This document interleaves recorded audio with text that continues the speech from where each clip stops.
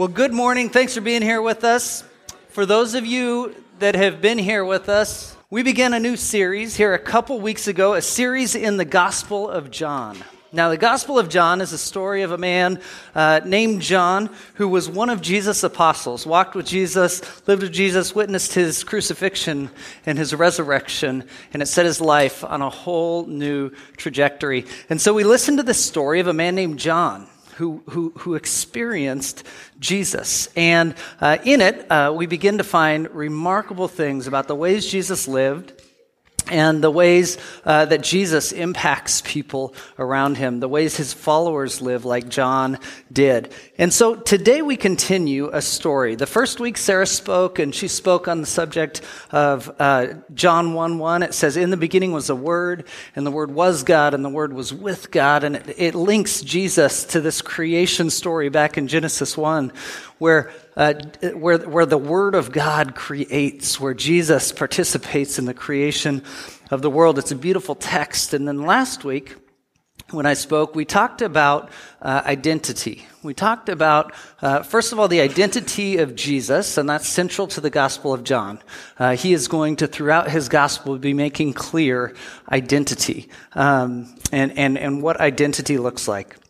Secondly, he talks about our identity. So who are we? And he tells the story of a man named John the Baptist, a different John here in the text, who John the Baptist sees Jesus coming and says, "Look, it's the Messiah. This is him, the Savior that we've been waiting for." And John, when he's asked, has denied, "No, I'm not anyone's Savior, but there is a Savior, and my job is to point to him." So last week, we spoke about identity. You know, identity is most evident in the ways we live life, in the ways that we engage the world around us. Sure, identity has to do with beliefs, but beliefs are usually born of a deep sense of who we are. Our actions are born out of a deep sense of who we are. And this morning, we get to celebrate with a family here in our church. Chris and Aaron, will you guys come up here? We're gonna pray with them. Was it 2 or 3 weeks ago that Aaron and Anita came up here? And we said Aaron and Anita are adopting a child from China, their first. What a beautiful experience. Aaron and Anita are in China right now. And in a beautiful turn of events, Chris and Aaron Bush are headed to China also for an adoption. This is their second adoption from China. And they're going to be headed over on Thursday, is that correct? And meeting their new baby boy. Is that also correct? We are so excited for you guys, and we talk here about identity. How is Jesus shaping our lives? Sarah mentioned belong, believe, become, this idea that we create a space of belonging first. In that place, we invite people to consider who Jesus is, to believe in him, and then this remarkable transformation begins to take place in our lives. And it looks different in each of our lives, but this to me is a beautiful demonstration of identity formed in Christ that cares deeply for the most marginalized people of the world, these children in China. So thank you for what you're doing. Thank you for the way you're allowing Jesus to work through you in that. Let's pray for them. Father God, we thank you for Chris and Aaron. We thank you, Father, for the blessings that you've given in their lives, for opportunity and for hope in Jesus. And I thank you, Father, for the ways those are being poured out into the lives of others. We thank you for their decision to adopt. We thank you for the opportunity on Thursday to head to China. We pray for safe travels, just a blessed visit. Also be with Aaron and Anita as they are there in the same process. Father, we thank you for hope in Jesus and pray that you will continue to guide us as we walk in your ways. In Jesus' name, amen. Thank you, guys. You are a beautiful example of what it looks like to be transformed. To realize an identity that goes beyond the things that I want or the career that I'm working in. Jesus invites us to a life that looks different.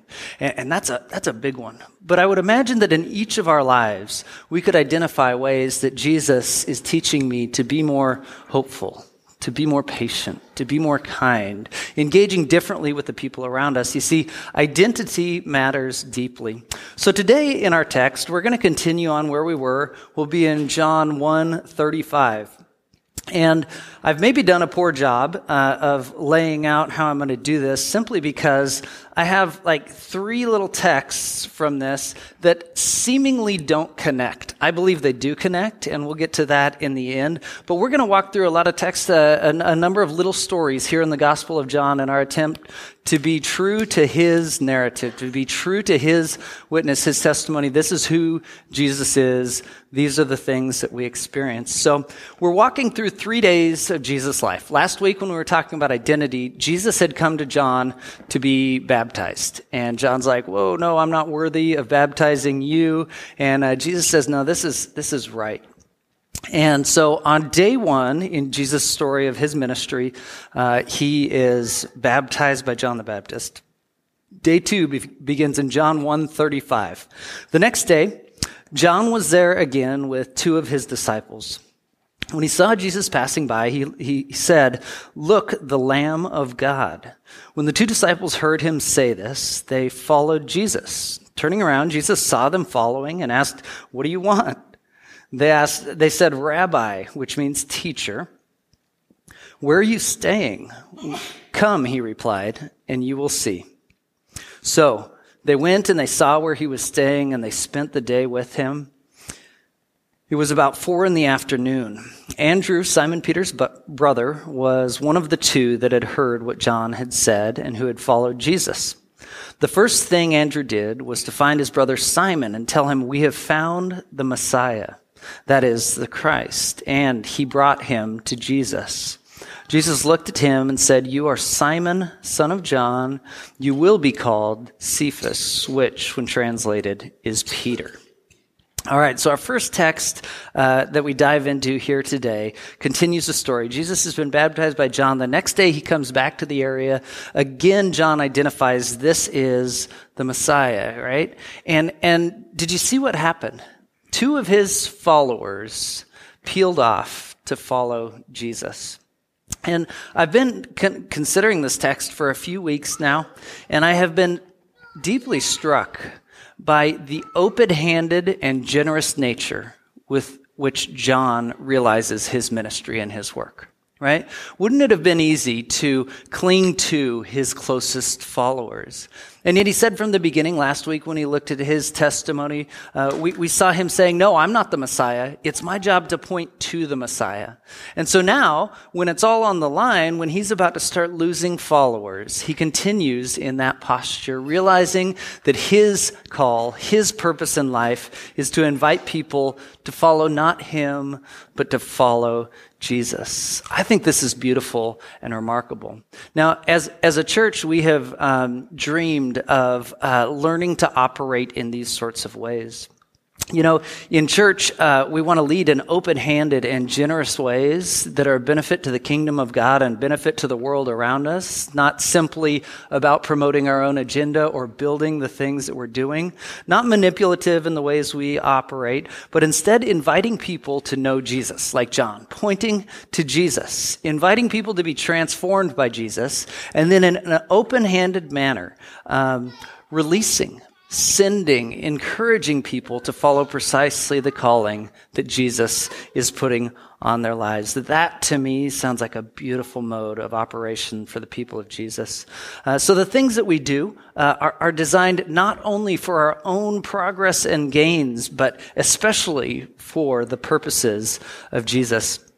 I got a video in the middle of this week from Matt Molt, another lead pastor here in the Tri-Cities, a church plant, 8 or 10 years old now. And he sent me this video where during church last Sunday, they chose to pray. They're in the season of praying for the churches of the Tri-Cities. And it's this beautiful gesture, like what I'm describing, this gesture that points out to other people and other things. And they sent this video as they prayed over you guys, you know, this church by name, as they prayed that God would continue to work powerfully.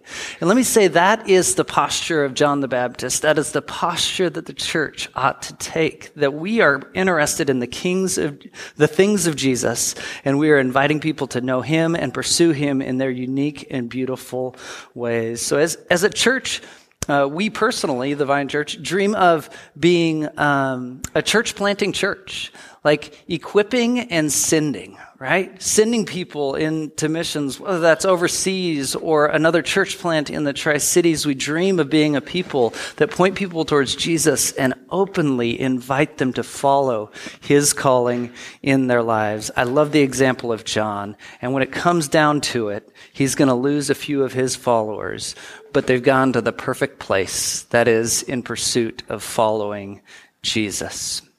So the story continues in verse 43. The next day, Jesus decided to leave for Galilee. Finding Philip, he said to him, "Follow me." Philip, like Andrew and Peter, was from the town of Bethsaida. Philip found Nathanael and told him, "We have found the one Moses wrote about in the law, and about whom the prophets also wrote, Jesus of Nazareth, the son of Joseph." "Nazareth? Can any good come from there?" Nathanael asked. "Come and see," said Philip. And I'm going to pause there for just a minute, because this is an interesting one. I don't know if you've ever been a part of conversations that kind of revolve around community shaming. I have. So I happen to love the Tri-Cities. I like living here. I like raising children here. I think it's great. However, I was on the opposite side of that as I was headed off to college. I was like, I would never go back there. Sometimes in church planting circles at conferences or on conference calls and things like that, we get on and we introduce ourselves, and there's also often a snide remark that's not appropriate to repeat, kind of a play on words about the Tri-Cities. People like to kind of pick on our neighborhood and community. And that's exactly what's happening here in this story. The Messiah has come, and he's from Nazareth. And they're like, what armpit city? What little city did Jesus come from? That doesn't make any sense. This is not the place. And Philip responds with the perfect thing. This is really to the point of where we're going to go today. Philip says, "Come and see." He doesn't argue. He doesn't fight the points about what's maybe good about Nazareth or the prophecies that said he'd come from a rural region or anything like that. Instead, Philip says, "Why don't you just come and see for yourself?" This is the beginning of a conversation on discipleship. Verse 47, when Jesus saw Nathanael approaching, he said to him, "Here truly is an Israelite in whom there is no deceit." "How do you know me?" Nathanael asked. Jesus answered, "I saw you while you were still under the fig tree before Philip called you." Then Nathanael declared, "Rabbi, you are the Son of God. You are the King of Israel." Jesus said, "You believe because I told you I saw you under the fig tree?" Hear the sarcasm in his voice. He says, "You will see greater things than that." Then he added, "Very truly, I tell you, you will see heaven open and the angels of God ascending and descending on the Son of Man." Okay, so here's what's happening in our text. Jesus goes out and he says, "Come and follow me." And Philip's friends, Nathanael and people, they're like, wait, this couldn't be the real thing. And again, the answer is, why don't you just come follow and find out for yourself? It's not long before Nathanael becomes convinced. So today I want to talk a little bit about this idea of discipleship. It's central to the way we understand Jesus' role as a rabbi. It's central also, I believe, to our conversations of how we engage in Christian life today. So let's talk for a minute about this idea of discipleship. So it begins with a rabbi. And to be a rabbi in Israelite culture is the highest calling and potential that there is. To become a rabbi, you don't just get to put in an application. There's not a quick or simple degree plan to get to that stage in Israelite culture. Instead, at a very young age, a child would begin studying what we read as our Old Testament scripture.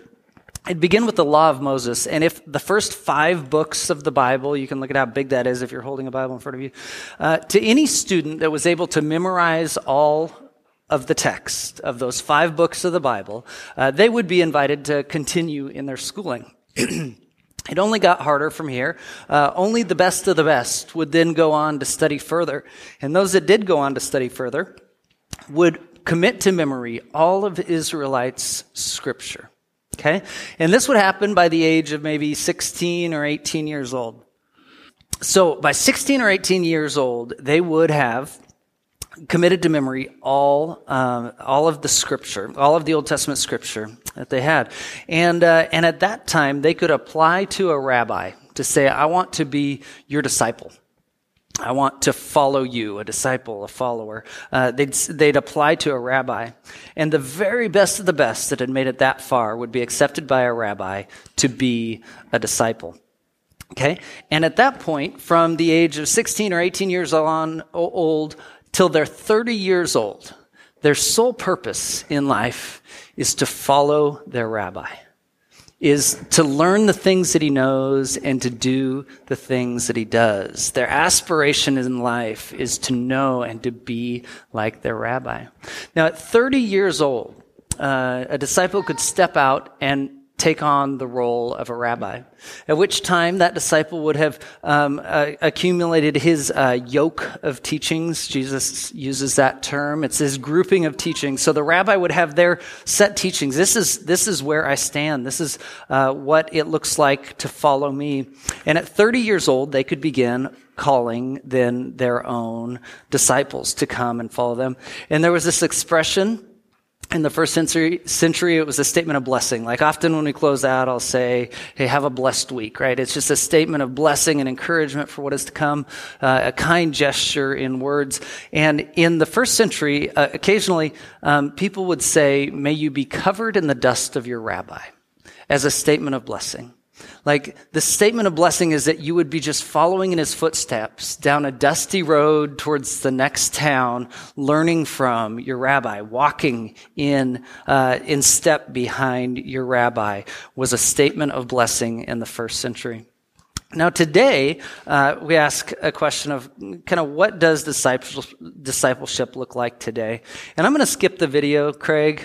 The graphics are kind of corny. The message is good. I'm going to go to the central idea of it. And it is that sometimes we put so much effort into our church buildings, our Sunday gatherings, our 1 or 1.5 hours a week, that we miss some of the greater ideas in Christendom, which is life lived together, sitting around a table and eating together, conversations that lead us deeper into this journey of following Jesus, conversations of discipleship often are left off the table. But we dream of being a people that equip and send, a people leading in open-handed ways, in Christ-centered ways, just like John has demonstrated in this text. So Jesus told Nathanael in this text as we were finishing up in verse 51, he says, you will see greater things. This is the dream of the journey of discipleship. Not that any one of us would follow anyone else in this room, but in following Jesus, we would see the great things that he is accomplishing in this world around us. Ultimately, we are disciples of Jesus, and we walk together to sharpen each other and encourage each other on that journey. Ultimately, it is our dream that we may be covered in the dust of our rabbi.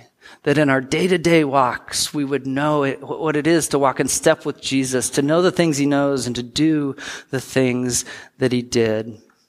Okay, so what follows is a fascinating little tale, one that some of us have heard, a story about experience Jesus has at a wedding ceremony. So Jesus has just called his followers. He said, come follow me.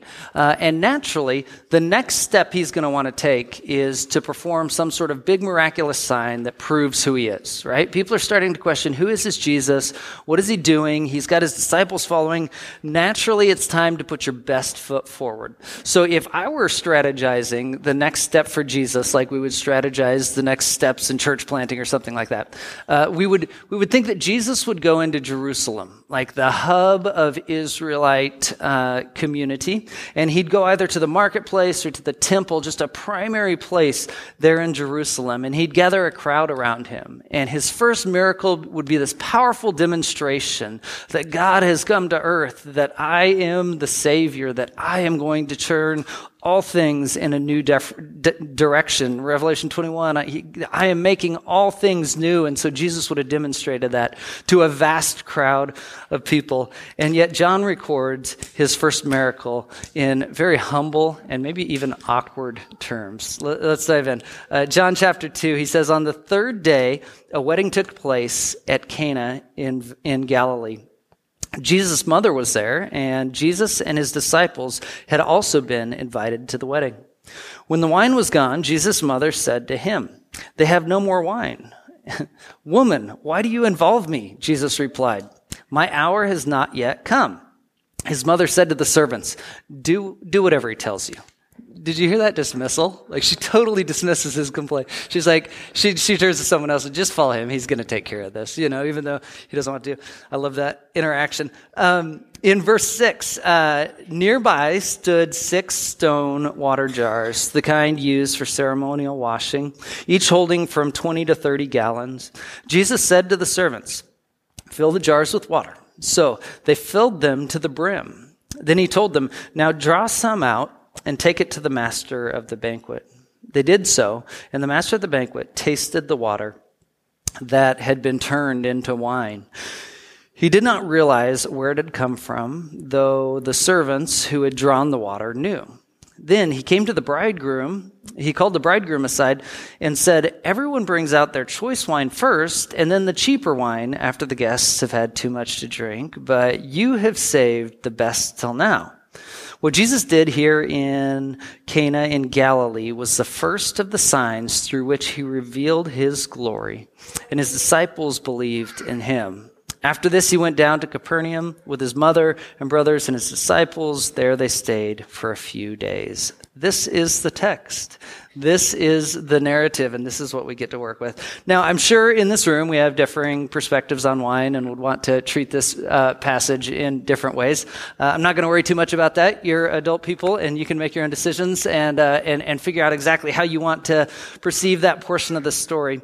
What is fascinating to me about this story is Jesus' first recorded miracle is one of a gentle and humble nature.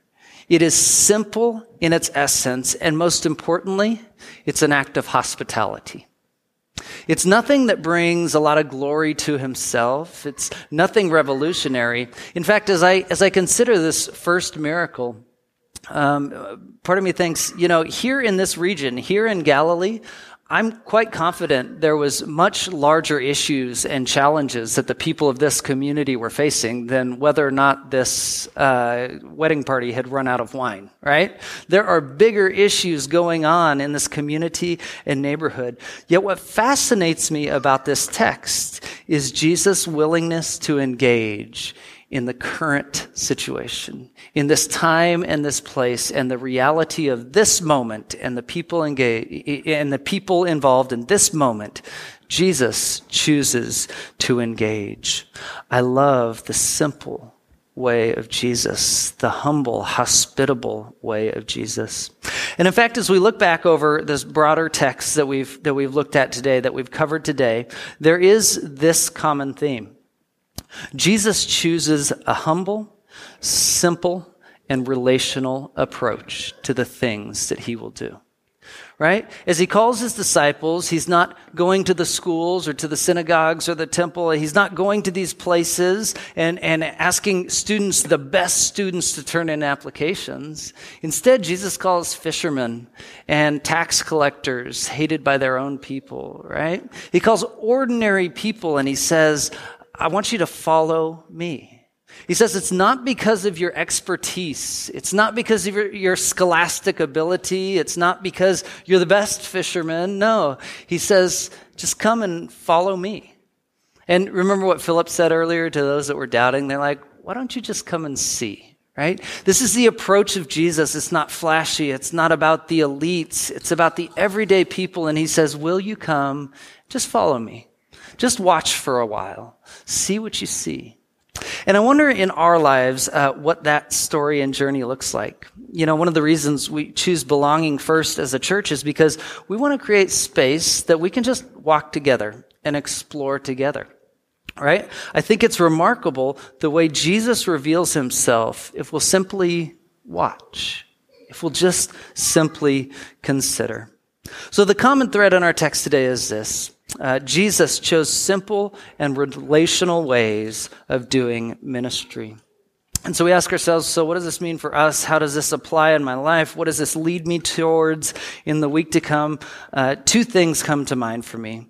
First of all, inviting people on the journey alongside us.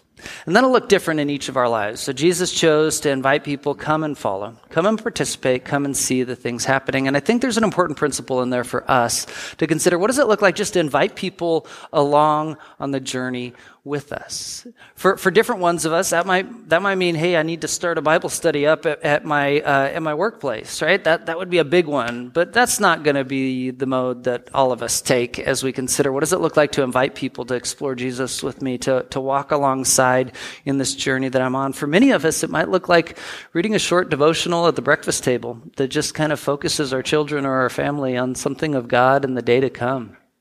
Right? It might mean a prayer time daily or some time scheduled in our week where we sit down with our wife and or our husband and we just spend some time talking with God and reflecting. Right? It's relational and it's conversational ways in which we are invited to consider this journey of following Jesus in life. What does discipleship look like in our lives? Jesus chose to invite people alongside him while he grew.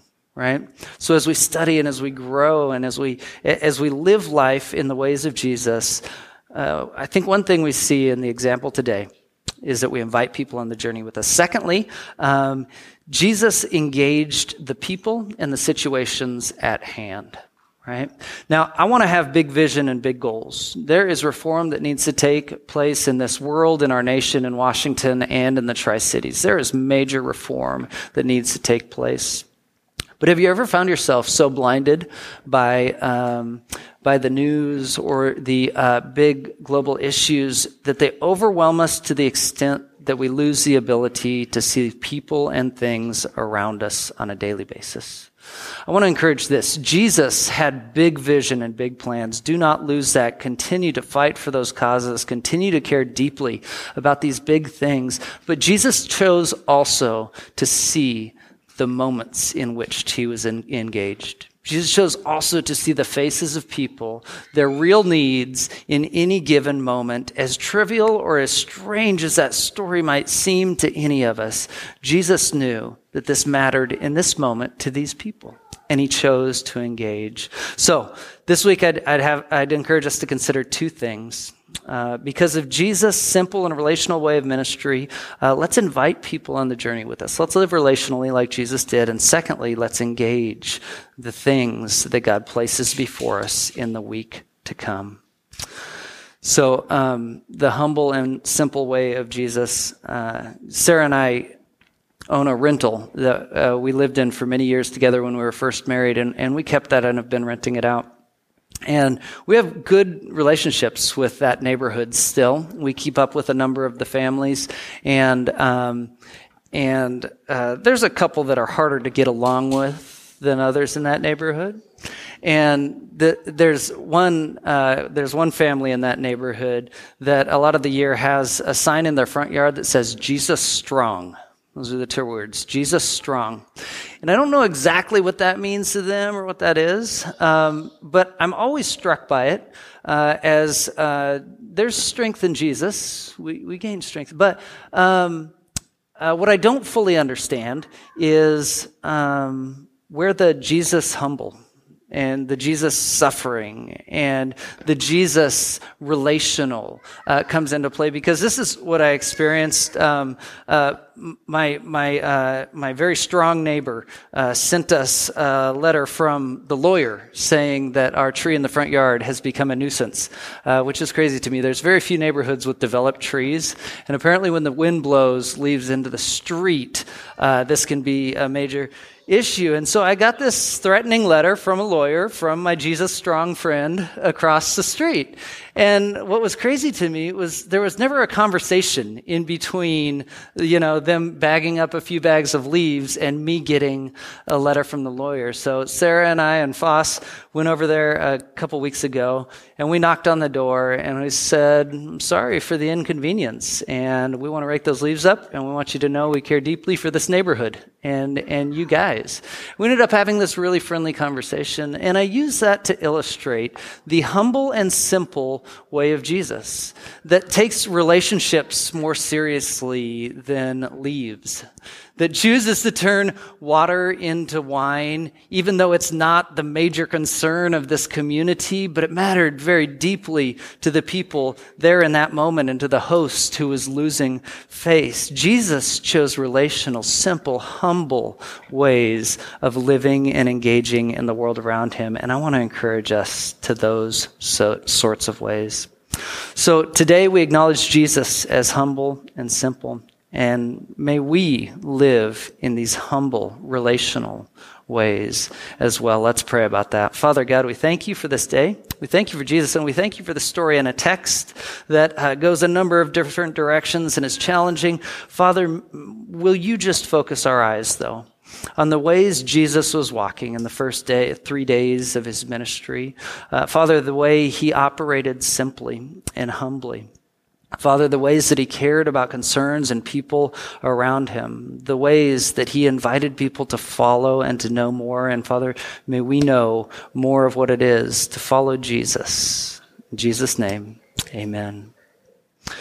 You are invited to be a follower of Jesus, to be his disciple. You are invited to follow in the footsteps of Jesus. And so I'll end this week with this. May you be covered in the dust of your rabbi. Blessings. Have a great week.